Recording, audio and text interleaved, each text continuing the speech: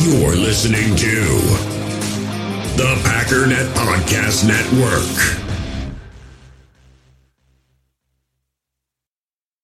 We wish you a Merry Christmas to each all of you, one of you. Soul Glow. Silent night, So silent, holy night, holy now. all is calm, Just calm it down. all is bright. Give me the sunglasses, Dunny. Round young virgin, All around. mother and child. Where's the siblings at? Holy infant, so tender. Oh, it's so tender. Sleep in heavenly peace. Sleep, sleep in heaven, heavenly peace.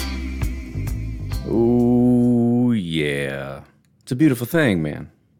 I like discovering new things that are awesome, like Silent Night by The Temptations. And I want to say thank you to The Temptations for allowing me to get in on their album in 1980, before I was born.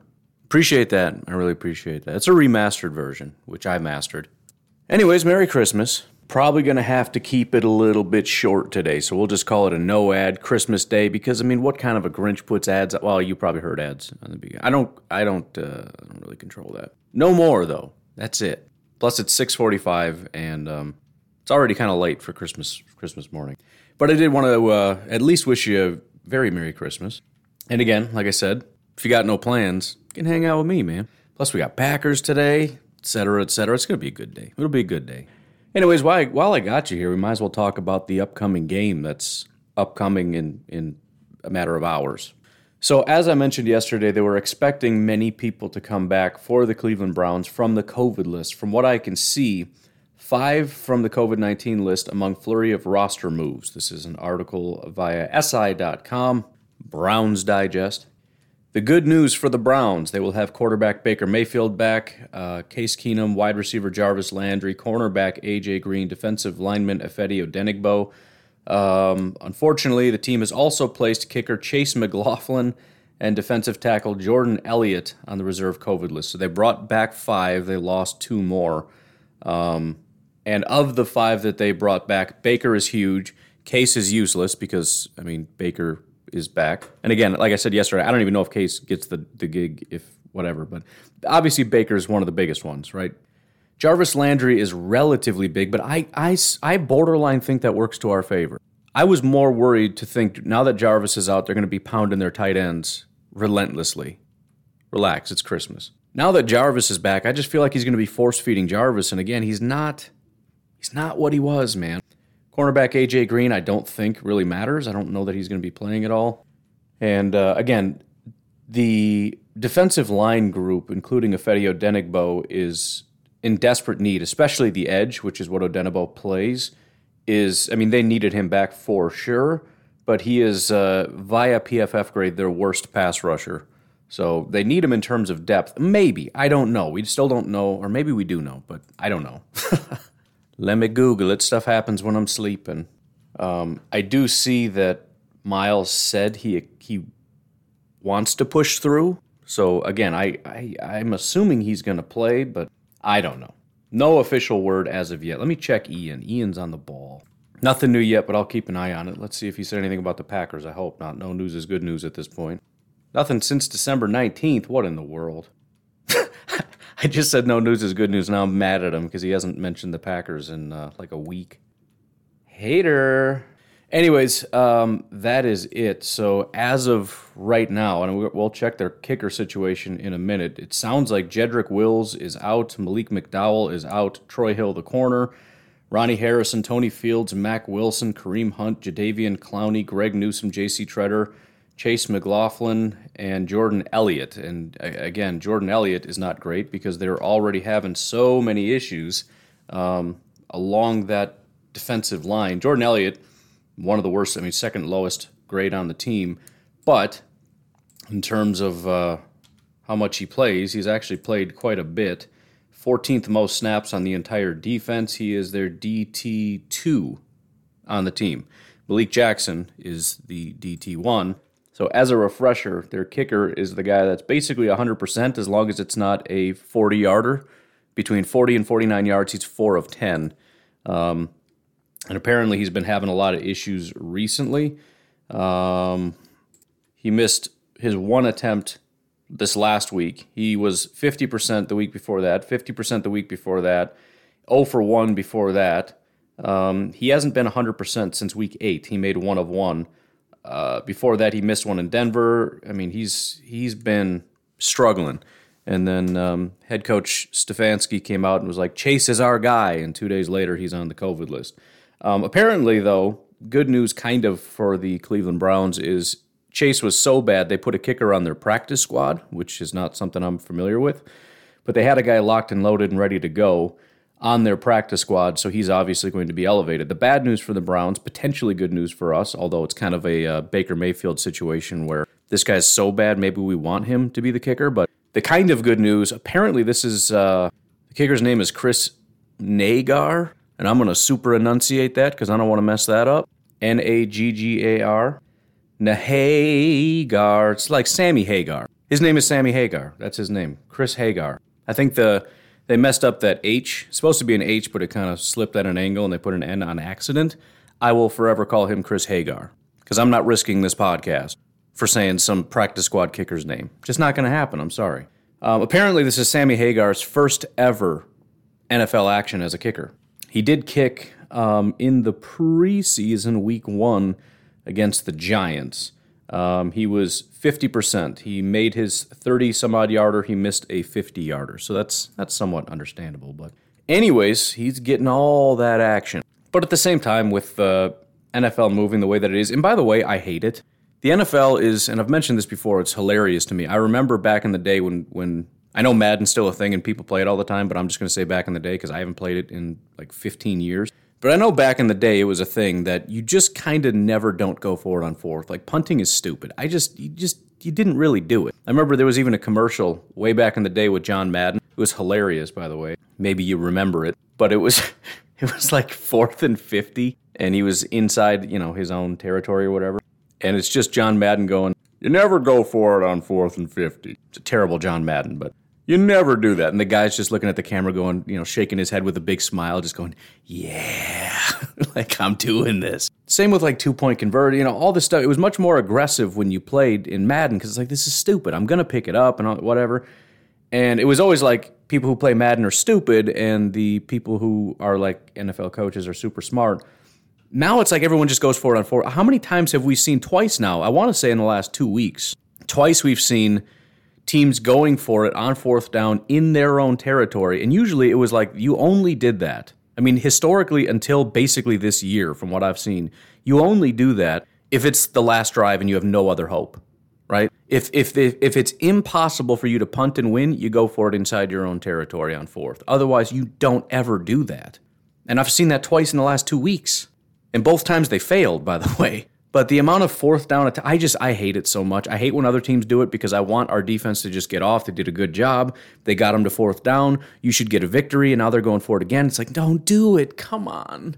I just hate it when a team's like hovering around the 50 because I know now it's 4-down territory, and our defense, who already allowed them to get this far with only 3 downs, now has to stop them on 4 down, so it becomes less likely we stop them, which makes sense why they do it. I mean, the exact logic that makes me upset is also the reason why it's a good idea, but then when we do it on offense, it's like, don't, man. I hate so much when there's points on the board and we don't do it. I think we've been fairly good with that, but I just hate it with a passion. I've probably been wrong more often than I've been right this year in particular, but I stand by every single time. If we're in field goal range and they go for it, I'm like, I don't like this. I don't. It makes me sick. I'm scared. Because it's like a momentum thing. It's so awful to do so well And I know it's kind of stinks to get a field goal on anything, especially when, I mean, you can have 2 good drives into a field goal and they can wipe it out with a touchdown. So, I mean, there's so many reasons you can look at it and say field goals are stupid, and I get it. But I just hate the idea of an entire drive that gets ruined because you decided to not take points and just, I don't know. I hate it. I hate it. I hate it when the other opponents do it. I hate it when we do it. It's great when we do it and succeed, but otherwise it's always horrible. Even when they do it and we stop it, I love it because we don't, we stop them from getting points, but it's like, okay, cool, we got to start from the 4-yard line. Great, thanks. Which again is why you do it. I hate that it's such a good idea and it makes sense on every front. The stress level is already so high in football games. Going for it on 4th like all the time, constantly going for 2-point conversions, constantly. It makes me miserable.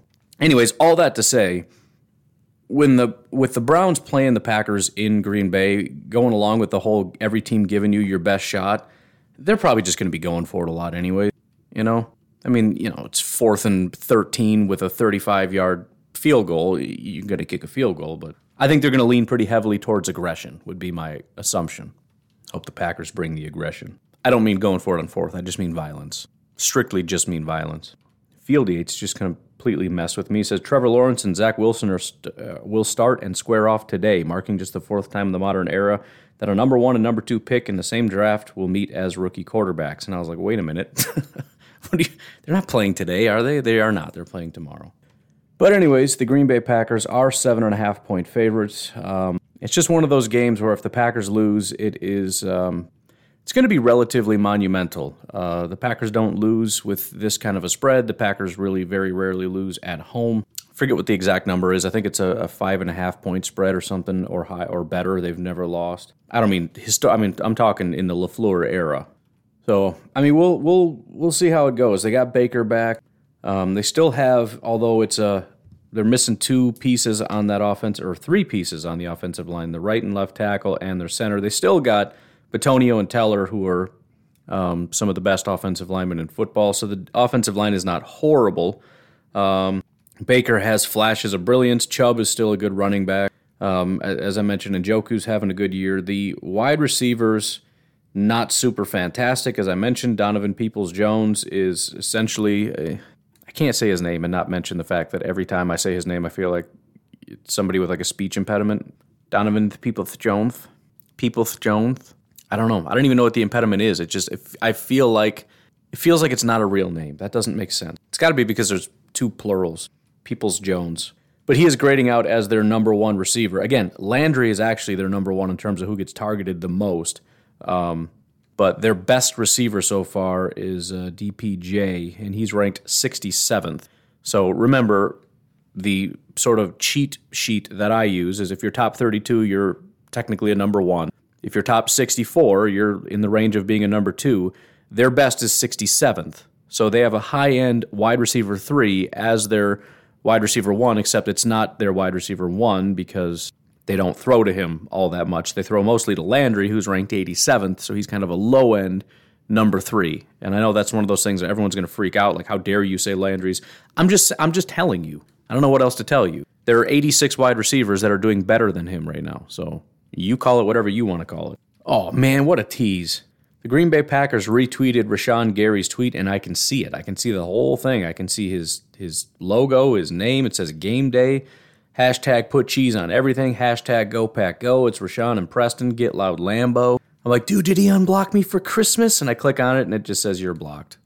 Anyways, it looks like looking at our matchup, their offensive line, as I said, they're a little bit banged up. Fortunately, we do get Kenny Clark back. That's going to help just in general with what the Packers want to do. It looks like MVS is still out, probably not going to be able to play. He's still on the COVID list. But the really good thing is, again, their center, J.C. Treader, is out. So Kenny Clark's going head-to-head. So it used to be J.C. Treader, who's a great center, Joel Bitonio, and Wyatt Teller, the number 1 and number 4 guards. That is the most stout and dominant interior that you're going to find. 2 of those 3 are gone. So the interior for Kenny Clark and company just got a lot easier. The only thing that got worse was Preston Smith's matchup against Joel Bitonio, who moved from guard to tackle. And again, he's sort of an Elton Jenkins where we actually, not including David Bakhtiari, but we actually get an improvement when he goes out there. So that's going to be a tough matchup, but they did also lose their right tackle, so Rashawn Gary now goes up against Mr. Blake Hance, and Blake Hance is not a very good tackle. So we got all that working for us. Baker Mayfield does have some wheels, but he's not necessarily blazing fast, so it's not like we can just assume he'll never run on us, but it's going to be a little bit easier for us to kind of contain him and get him down, and he's kind of in that range of Rashawn Gary can chase him down kind of thing, you know. Rashawn's got some wheels, and he can track some people down from behind, not necessarily super fast quarterbacks, but I feel like Baker, he's got a shot. And actually, looking at 40 times, he's infinitely faster. Let's just say infinitely faster than Baker Mayfield. So yeah, he can track him down. I mean, Baker is like he's like Aaron Rodgers, right? He's not afraid to run. He can do it, but he's not a mobile quarterback. I am a little bit excited about the matchups at wide receiver. Our corners, I think, have done a pretty good job, and there just isn't like a real tough matchup. I mean, I don't want to massively minimize it because, you know, anything can happen, but there's always these weird matchups. You know, you go up against Hollywood Brown, not that he really killed us, but the guy's just got stupid speed. Andrews, who's just this big hulking, I mean, Njoku's a big dude, but he's not Andrews. You know, it's just tough when you get these guys who have these unique skill sets. And now you go up against a group of guys that really just don't have those abilities. In fact, DPJ looks like ran a 40 at 4.48, which is not fast. He's 6'2", 208, so he's not that big. I mean, in terms of just monster, massive human beings that our guys can't handle, that ain't that big. Rashard Higgins ran like a 4.6 something, so he's, let's see if it pops up here. Yeah, 4.64, so he doesn't exactly have speed. He's 6'1", 198, so he ain't big. And then Jarvis Landry's 5'11", 196. Jarvis Landry historically had one of the worst 40 times like ever. I think he improved it, but I think at the combine he ran like a 4.77, and then it says somewhere at his pro day he ran a 4.51, I guess. But yeah, at the so he ran like a 4.6 something, and then he sort of improved that, but then at the combine he ran an official 4.77. All his other metrics were some of the, like, his second lowest broad jump of any wide receiver. So obviously he's a talented guy in some respect. I mean, he's had a good career, but athletically, there's really nothing that you look at and go, dude, we might just get crushed. We have uber athletic players. So if these guys lose, it's not because of athleticism. That's not going to be necessarily the issue. Now, Chandon Sullivan is probably, I don't know, Landry's been in the slot a lot, up against Chandon, so maybe that's something to be slightly concerned of. But Chandon hasn't really been getting gashed. He's graded out horribly recently, and even for the year, 94th out of 117. But it's been pretty quiet. I mean, nobody's really just destroyed him. So I'm not super worried about that matchup. The only thing I can think is there's going to be a heavy dose of running the ball. I don't know that the Packers have done a fantastic job of shoring that up. We do have Devondre Campbell back, which is great. Going to need guys like Kenny Clark to be able to stack that up. And again, with having Baker here and not super elite wide receivers, there's nothing I don't think the Packers have to do to get out of their, call it base formation or their base concepts, whatever that might be, that's been working all year. I don't think the Browns have anything to force us out of that. Maybe they're going to try. Maybe they're going to try to do what the Ravens did last week with Njoku and force them to kind of get us to do other things. But they don't have the mobile quarterback that, you know, we're not going to need a linebacker to stay in and spy him or anything. So we're going to be able to dedicate the resources where it is we want to play. And I think we're just going to play the way we want to play. And it's been stingy for the vast majority of the year. So we'll see. It's not going to be, I don't think it's going to be an easy game necessarily, again, because there's certain things that are just tough to get away from.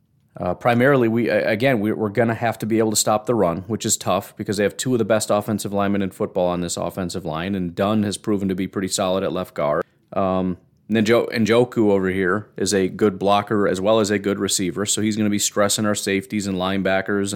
And by the way, Stefanski comes from this same tree. He comes from the same as Matt LaFleur and everything else. So there's going to be similar concepts and similar things to kind of get guys out of position from where they need to be.